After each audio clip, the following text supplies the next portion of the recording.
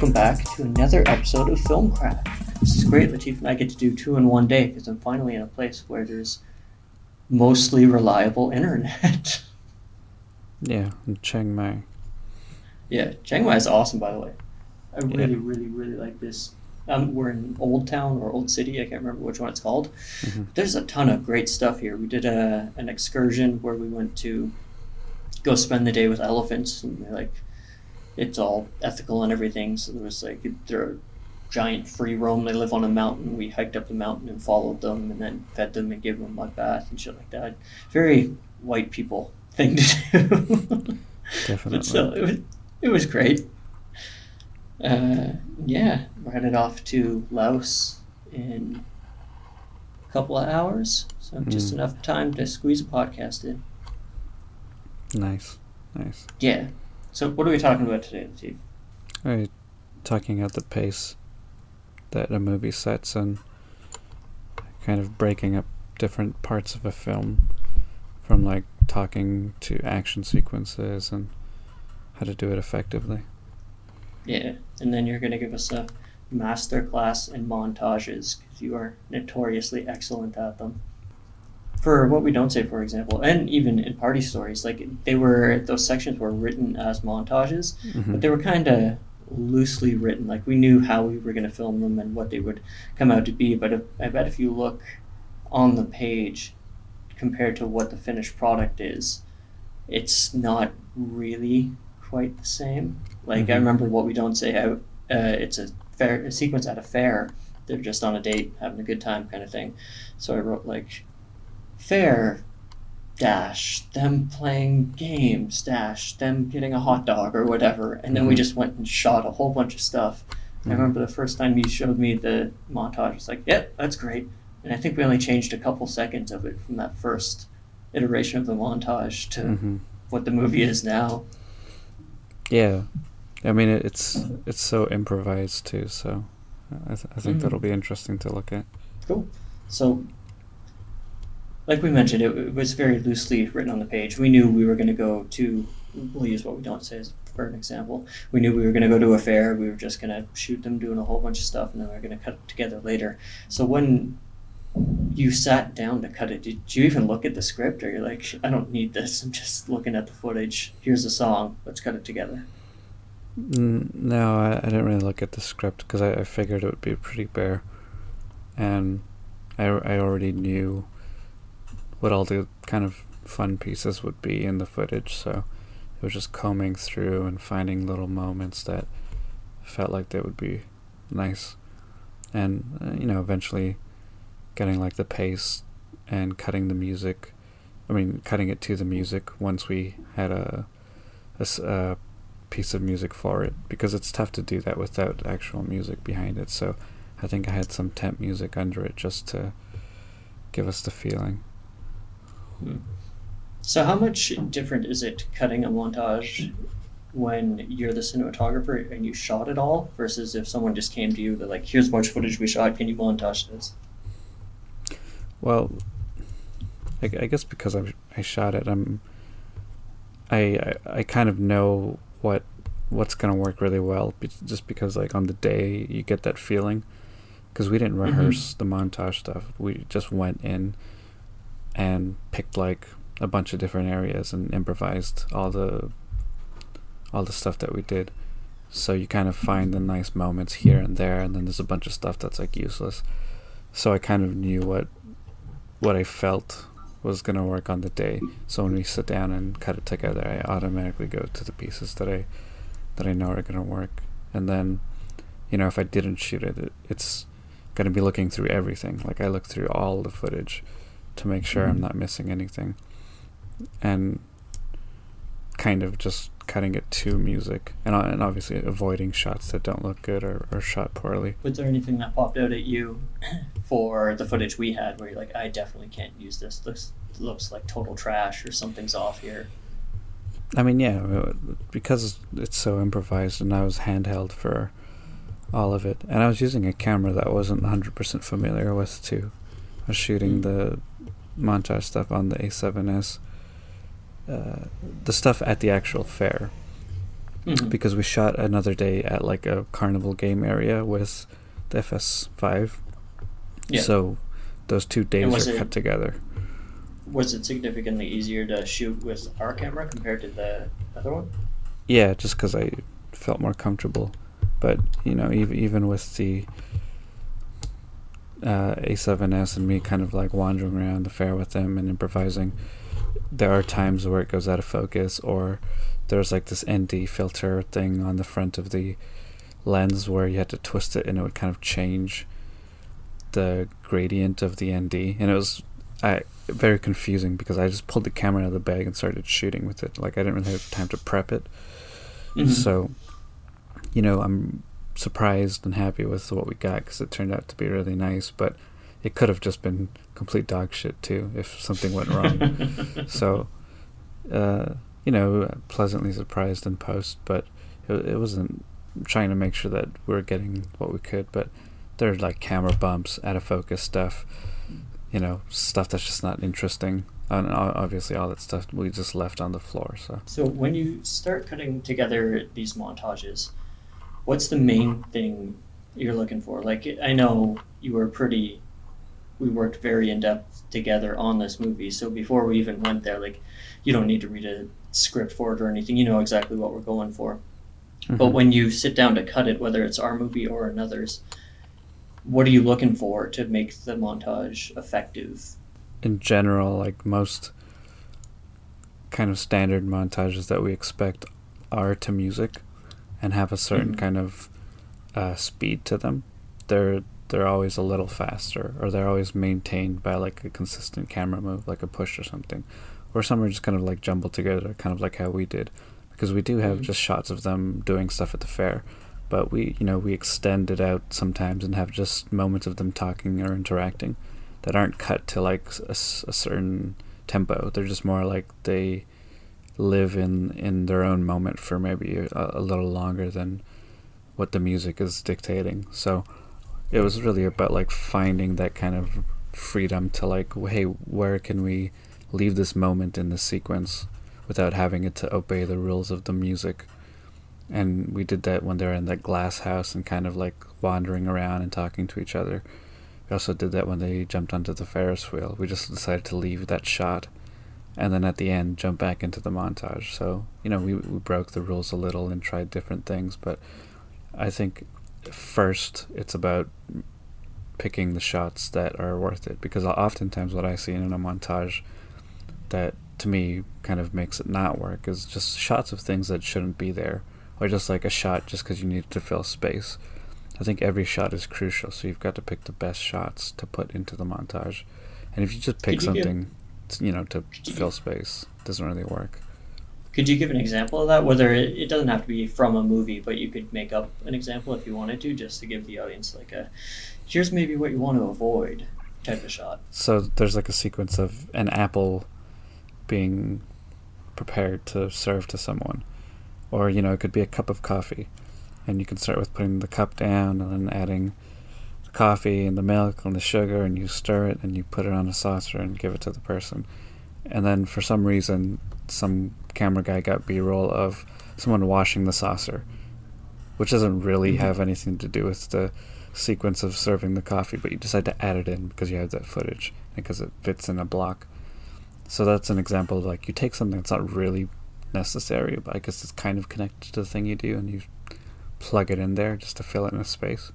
And oftentimes if you look at a montage, there will usually be little pieces or little shots of things that are kind of relevant but not really important. They're just really more space filling. And I think when montages are really effective, it's when you've gotten the best moments, because there are a lot of moments in the What We Don't Say Fair montage that we didn't use that could have been used, but we decided to use the things that we liked the most. I remember there's this one moment where Cougar is in a go-kart and he's kind of like driving by and he just looks ridiculous, like turning the wheel, and it's not really doing anything, and I always thought it was funny, so I put it into the montage, and every time we see it we both laugh. It's just one of those moments that we're like, oh, that has to go in. We like that moment. Yeah, he looked like such an idiot driving that car. Yeah, because he was going straight, but he was turning his wheels both ways. And we're like, what is he doing? But it was just like little moments like that we thought were fun. It kind of showed like the point of the whole sequence, like them having like fun and being a little goofy. Yeah, so I guess like a good example of that. Actually, I think there's an example within it of an example what to do and what not to do. So there's one part right at the end or the middle of it. They're waiting in line to go on a roller coaster. Mm-hmm. And we have this dialogue exchange. It's, he's nervous. She's just ripping on him the entire time. And it's a scripted scene. So it works in there. But if there wasn't an intent to have that in there and we just film them waiting for another ride and they're just kind of like, oh yeah, it should be fun. Yeah. And then the guy's like, all right, you two are up. And they go up and they get on the ride. That would just be dead weight within it. Like, I think because we had that scene scripted, there was a point to it, and it led to the payoff of them actually going on this roller coaster. Then it made it work. But again, if it was just kind of nonsense, them waiting, nothing really happened, then it would be dead weight like you were talking about. Yeah, for sure. So when you're cutting these things together, how much do you keep the emotion of it in mind? Like, I think it seems like it was at the forefront of your mind when you were cutting this one together, because we knew what we needed to relate to an audience. They're on a fair, it's a date, they're having a good time. But if you were cutting something else together, like, I don't know, say a horror montage, would emotion be at the forefront of your mind? What would be the thing you're trying to bring to the front of the screen the most? I feel like with a montage you want to aim for the most effect that you're trying to go for. So whatever emotion or feeling that you're trying to convey with the montage, you want to make sure that's at the maximum effect by the time people end that sequence. Because there's, you could get like a montage of whatever, and by the end of it feel like, wow, that felt kind of long. They could have gone through that pretty quickly. There's music and everything, but like it was kind of boring. You want to make sure that you're going for the most impact with the montage, because it's a tool that you can use in your film that can, be pretty powerful. And picking the right music, making sure the cuts match the timing. You're not like offbeat or like cutting in the wrong moments. Also making sure that all in all it makes sense, like when you watch it from top to the end, that it's a complete sequence. It's not just like a bunch of shit thrown together. It has to kind of make sense by the time you get to the end of it. And even with our montage, by the time you get to the end of that sequence, it feels like it's a complete day. Like they've kind of done everything they were supposed to at the fair. Like you see them go on the rides, they're going through the fair, they're playing games together, and by the end of the sequence they're heading home together, but it's still kind of connected. So it's all about like still telling that story, and not just about like stringing a bunch of shots together. Because even with party stories, when we threw that montage into the thing, it was supposed to be about like the most intense part of the movie. Like they're getting really, really shit faced. Everyone's drinking, they're doing beer bongs, they're dancing, they're just out of it.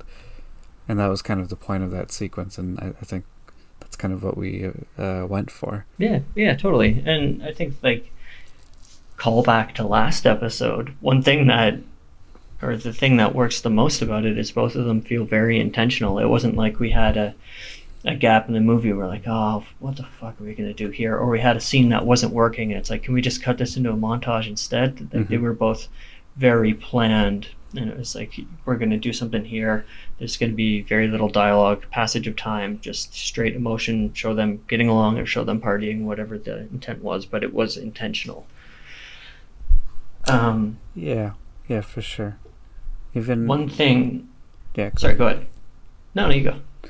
Yeah, even in Crazy for You, there's a montage sequence at the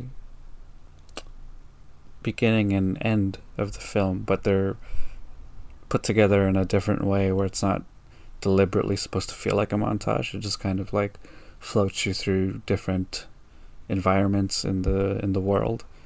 Like there's shots of the van driving through different parts of the city, and then it kind of like resolves into a scene.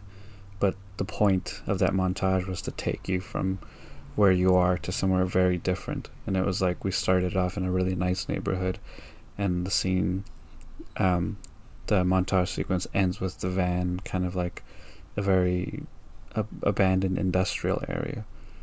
And even though it's short, kind of quick, it still gives you like a beginning and an end. It takes you somewhere through the journey. It's not just something put together without any like changes made at the end of it. Yeah, and I think that's like the biggest thing for a montage. You would never do it unless you were looking to change something in the story. Like for, you just mentioned Crazy for You, for Party Stories, it's them going from being kind of sober to not sober at all.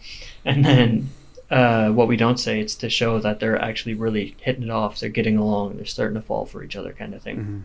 And all those things need to happen. Like if you took those out of the movies, they wouldn't be the movies they are. It adds to them quite a bit. One question I have for you, or thought I'm going to throw at you, and it actually leads really well into the pacing talk, is I was listening to an interview with Quentin Tarantino the other day, and you remember the opening scene in Inglourious Basterds, the Hans Landa and the Jew family under the floorboards, that whole thing?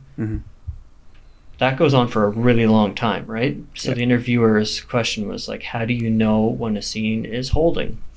How do you know when you've gone on for too long? How do you know if it's too short? How do you know when it's just perfect? And Tarantino is like, honestly, like you just feel it.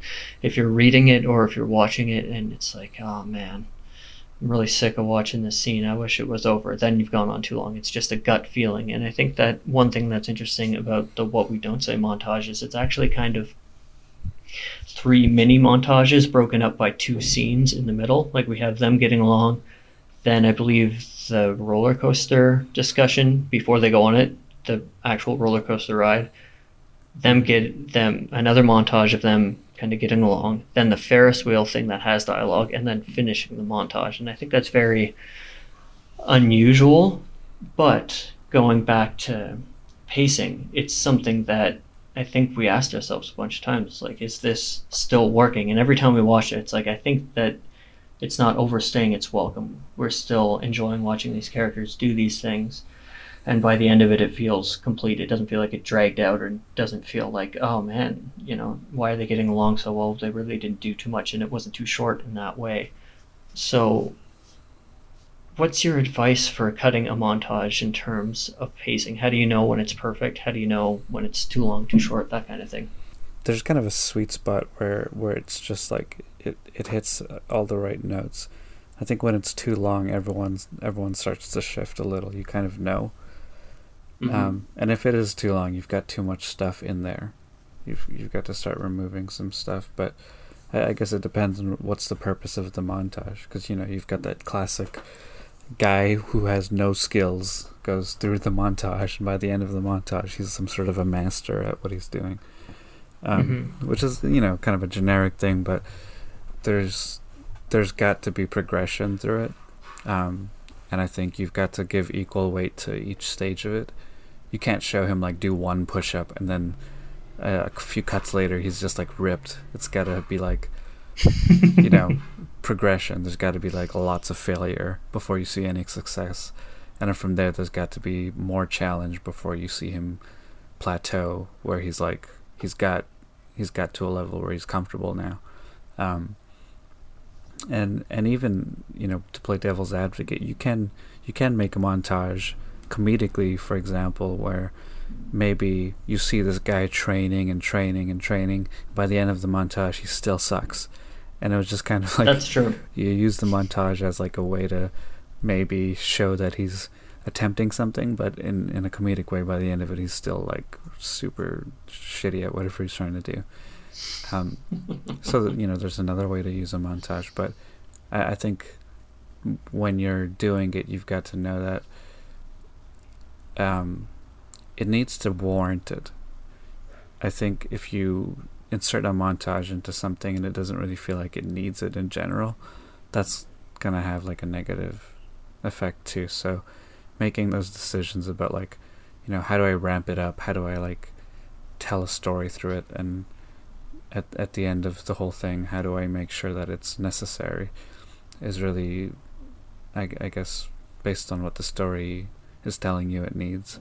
Because like I don't write montages like in a script, like montage here and I do that kind of list thing when I write scripts. Even for like Crazy for You, for like the truck montage thing, I just wrote it as scene header, exterior, fancy neighborhood, cargo van drives through the neighborhood, simple as that. And then the next scene header, and I write it pretty straight out. But I think if you're gonna do a montage, you should know well ahead what's its purpose. Yeah, I totally agree. I think one of the worst positions you could end up in with a montage in the editing room is looking at it and being like, we do not have what we need here. And you end up, let's do this as a hypothetical. If someone's in an editing room right now and they're trying to pull off a montage, they know they don't have the footage they need. It's going to be really short and it's not going to quite get the effect they had in mind across. Would you recommend like just putting it in anyways, or just cut that out of the movie?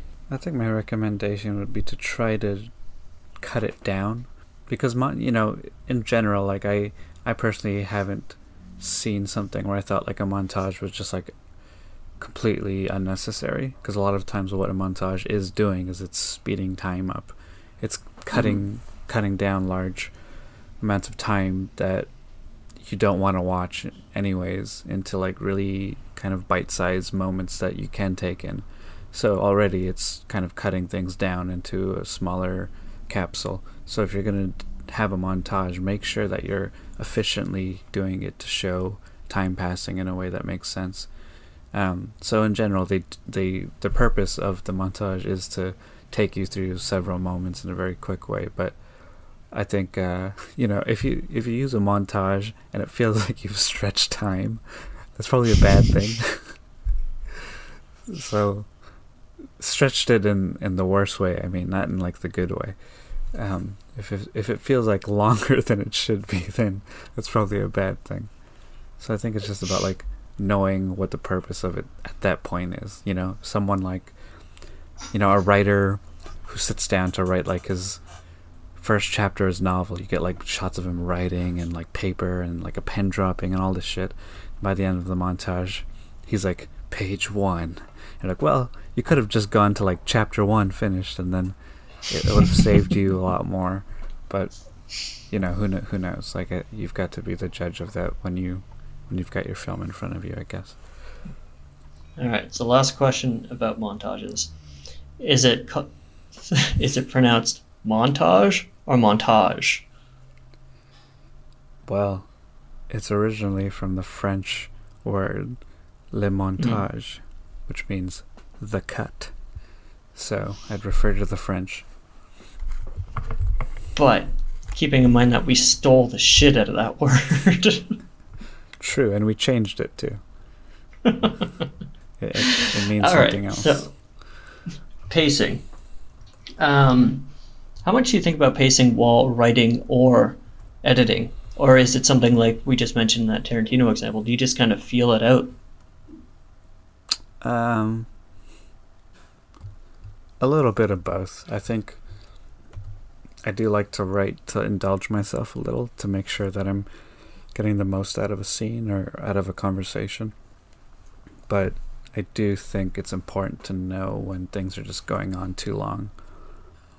And you probably need another person to tell you at that point, because sometimes we're not the best judges of like if something is too long or if we've gone too far with something. Mm-hmm. Yeah, that's pretty fair. For me, it's always like, I swear I have this little, I don't want to say demon on my shoulder, but I'll use that for lack of a better term, where it's sometimes during writing, if I get to, I don't know, like page 5, I'm like, why is this scene so long? Then I'll start trimming it down, but it's usually once a scene's written, if I go back and just kind of skim it over, I'm like, that scene was 8 pages? why the fuck is that 8 pages? I don't want this to be 8 pages. Yeah. Like, there's something in me that's just like, hey man, you really messed up. This is going to be really boring to watch. You should make it not boring. I'm like, yeah, that's a good call. So I know for me, in terms of writing, it's mostly intuition. And one thing that actually I find really brings out if the pacing is bad or if there's something off about the pacing before you get into production is table reads. And they're, in my opinion, good for a lot of things. One of the biggest being dialogue. You can really, especially if you have your actors cast already, you can hear the words in their voice and make adjustments. But if you're at a table read and it's all actors there that are either in on the project or, you know, they're just happy to be there because, you know, actors acting, and table read is a form of that, and you see people like start to yawn or look around during a scene, it's like, oh, okay, something's off here. They're bored. Why are they bored? I gotta fix this. Yeah. Did you do any table reads for Crazy For You? I did, actually. I did one. I did one right before we went into production, but you know, it's like 25 pages, so it went by so quick. But it was kind of useful. But I think it's hard to tell pacing wise how things were going because it was so quick. I think it gives you a better sense with a feature when you do a table read of like how fast things are going and if something is dragging or if it's going too fast or something. Yeah, definitely. I mean, I had a table read for a script that I had written after we did What We Don't Say. And it's a script that we haven't made yet, but I remember it's the first time that I felt a different note on pacing. So the script is largely this woman is going out into the world and exploring things she's never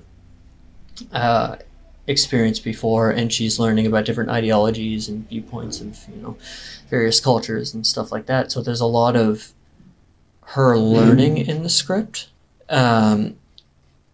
And as far as scripts go, I would say that that's the closest to a home run that I'm ever going to get on a first draft. Like, it's a fucking solid first draft. But I remember being at the table read, and since there's so much of her taking in information and learning and gaining knowledge in it, there was a couple scenes where it's her and another person. The other person is, you know, telling her these things that she's learning, and there wasn't enough back and forth between the lead character and the person. I'll call them the educator in the scene, even though they're not really educators. And it was a lot of just the educator, like, giving information for maybe even just, like, a page. But I remember thinking, like, okay, it's been about 45 seconds since I had heard anyone except this character talk. And it's strange because in terms of pacing in the general script, like, scene to scene, I think the pacing was really, really... It was good. It was well done and it executed pretty well. But the pacing within the scene was off. So one of the biggest things that I'm going to do for the second draft is I think it was 2 scenes where this happened. I'm like, I need to make this more back and forth. And even though the things that were said in those scenes, everyone, including myself, found very interesting and we were always engaged, I was still pulled out of it a little bit by just it being a bit too much of an info dump and a little bit too much of, I could just picture in an editing room being like, okay, we can cut back to her now. She's still looking at him. She's still learning. Then we cut back to this guy talking. Then we cut back to her. She's still not talking. She's just still nodding, still learning.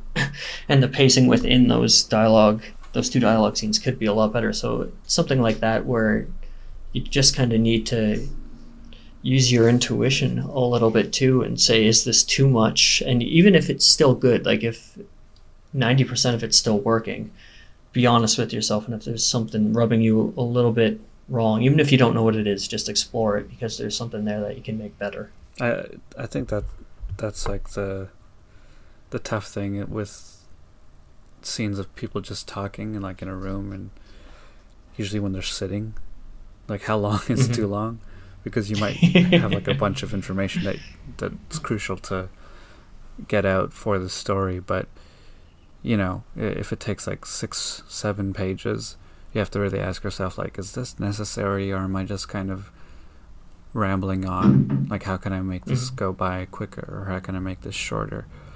Yeah, totally. And sometimes it helps to just do little things like changing a location. You know, maybe two guys meet in the street, and one of them has something really important to say, and they kind of start talking, but the other guy's like, hey, you know, maybe let's go behind that warehouse. And they change location so they can really get into the details, because it's sensitive information, like whatever it might be. You just do little things like that to kind of change up the pacing, or yeah, totally, get them on their feet, or, you know, something as simple as like, maybe someone is going to say something really personal to another person, but it's happening in a very loud place. It's not in an ideal place, but they can't really get away from there. So two people are having a kind of a private conversation in an incredibly not private place. So you add something interesting to that element. And there's some dynamics there where two people are going to behave very differently. And if you looked at them in the room, you could tell something's going on. And, you know, that can add some energy to your scene, or change it in a way that's more interesting, that can sustain itself a little longer than it should. Yeah, and I think one thing that we should just touch on before we wrap up pacing, it's just the general pace of a script, like not the pace within a scene. One thing we talked about before you hit record is, if you look at the pacing of action movies, they do it really, really intentionally, where it'll more than likely be a kind of action-filled opening. Like, look at a Mission Impossible movie. The new one starts with Ethan Hunt on the side of a plane as it's taking off, so they have this big action scene, and then it kind of calms down for a scene. You get a little bit of story, and then they know they don't want to stay in that story realm too much, so they go back to action scene, and it pretty much flip-flops the entire movie. Action scene, dialogue, back and forth. And that's so there isn't 25 minutes of action, then 40 minutes of drama, then 10 minutes of action, then half-hour drama, then the rest is action. The audience would get probably pretty bored from that. Now, there are examples of people doing the total opposite of this, and in fact, I think one of the best action movies ever made is Mad Max Fury Road, and that is pretty much just a car chase, start to front, or start to back, sorry. But you look at within it, and they kind of follow a similar thing. Like, there'll be car chase, and even in the short dialogue scenes, there's still car chasing, but it's pulled back a little bit. So I think just within your story, you need to ask, you know, how much of this thread should we have? How long should it be? And you can ask that for your A plot, B plot, and if you have a C, like, do I jump from A, B, C, or do I have 2 scenes of A, and then 1 of B, and then 2 of C? Just kind of feel it out, know what you need to do with each of those, and always ask yourself, like, is this too much? Is this too little? Should I be cutting to something else? It was one thing we had to do for What We Don't Say when we were writing the script there. It's like, okay, you know, we'll have a decent amount of the A plot, which is Ben and Juliet and this love story, and then when do we cut to the B plot, when do we cut to the C plot? And the pacing of it generally looks like you get a little bit of Ben at the start, then a little bit of B, a little bit of C. They're kind of even at the start, and then as the story progresses, it's much heavier on the A story, especially into the second act, and then we only cut to B plot and C plot every now and then, because A is the most interesting and it's what we need to give the most time to. And then towards the end, they all, don't want to say they get equal time, but the B and C plots get bumped up in time, and they're more comparative to equal than in the second act. And that's just something you need to kind of feel and maybe sift out through rewrites. How much thought do you give to this when you're writing features, or even when you're editing them, when people come to you? Usually, with the writing process, usually I'm thinking about how to combine things together, or how to cut from one thing to another with as little travel time in between, just so I get things more to the point. You know, just like as a rough example, I have a scene where 2 characters are talking kind of political stuff, and then one of them disagrees, and then it cuts to like a shot at night of like someone going to his house carrying something, and you kind of get the idea of what's going on, but it's like very A and B equals C. Like you say the wrong thing and you piss off the wrong guy and something bad happens. But there wasn't like this whole the meeting of like the assassins where they're like, we're gonna kill this guy, and all this other stuff happens. It just goes straight to the point. Just as an example, you know, that could be one way to kind of do that, but you can also combine scenes in a way where, you know, maybe there's a scene where a guy is chasing a cab because he left his wallet when he hopped out of the cab, but at the same time his ex-wife calls him and wants a divorce, but he hasn't signed the papers and she wants it now, and he has to chase the cab but also have the conversation on his phone, where you could have had those scenes separately, but when you combine them it adds like another element and makes it a little more exciting, but also just awful for that character. So just like seeing the scenes you have and thinking about how can these maybe work together if I were to make them into one scene. But there might be scenes where they are fine just as they are, but it's just another way to try to see if you could add an element of surprise or change things up just to make the scene more interesting. Yeah, totally. Do you ever get people that come to you, like strict editing jobs, you had nothing to do with writing or producing it, they're like, I need you to cut this together, and one of the first things you realize is that the pacing is terrible? Have you had that happen? Yeah, I mean, I've noticed like really weird pacing for sure. And what do you do to try and remedy it? Just to, build shots out more, and I think really it's about like making sure their transitions from scene to scene are a little more smooth, and also that every scene is kind of built out to a place where it feels relevant. It just doesn't feel like it's plopped in there. I mean, even recently, someone contacted me to do color on their short film. I just watched it a few hours ago, and I noticed that the editing was a little kind of crazy. It was a little jumpy and stuff sometimes.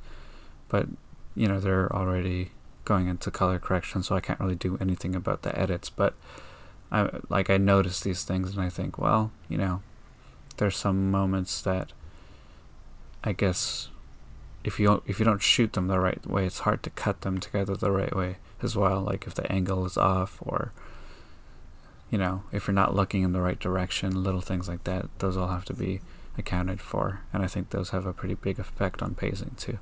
If you cut from one angle to another and you see a scene play from an extreme wide as opposed to like close-ups, it does change the speed. Oh yeah.